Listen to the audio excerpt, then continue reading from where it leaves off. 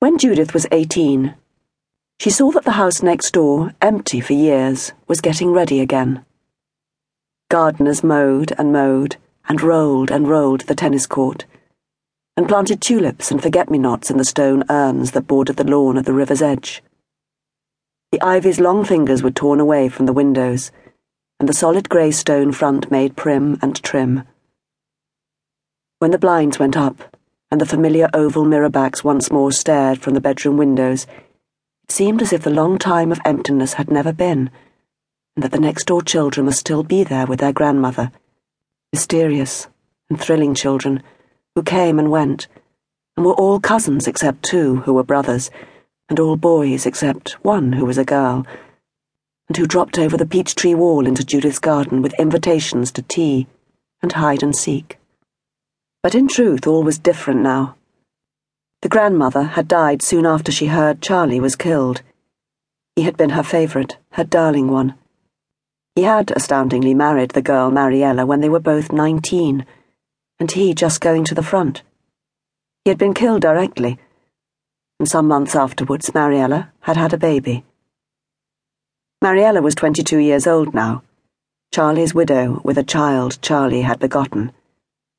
It seemed fantastic when you looked back and remembered them both. The grandmother had left the house to Mariella, and she was coming back to live there and have a gay time now that the war was well over, and Charlie, so you supposed, forgotten.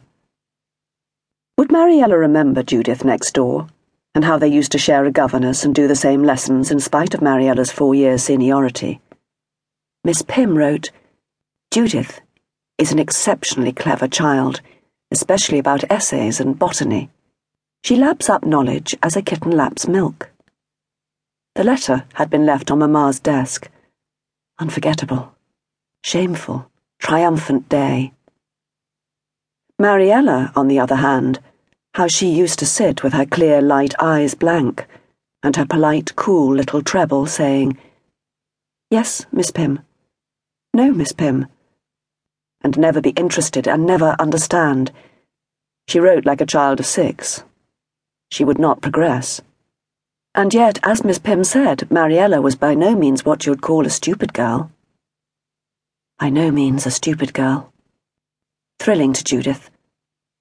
Apart from the thrill which her own queerness gave, she had upon her the reflected glory of the 4 boy cousins who came for the holidays. Julian, Charlie, Martin and Roddy.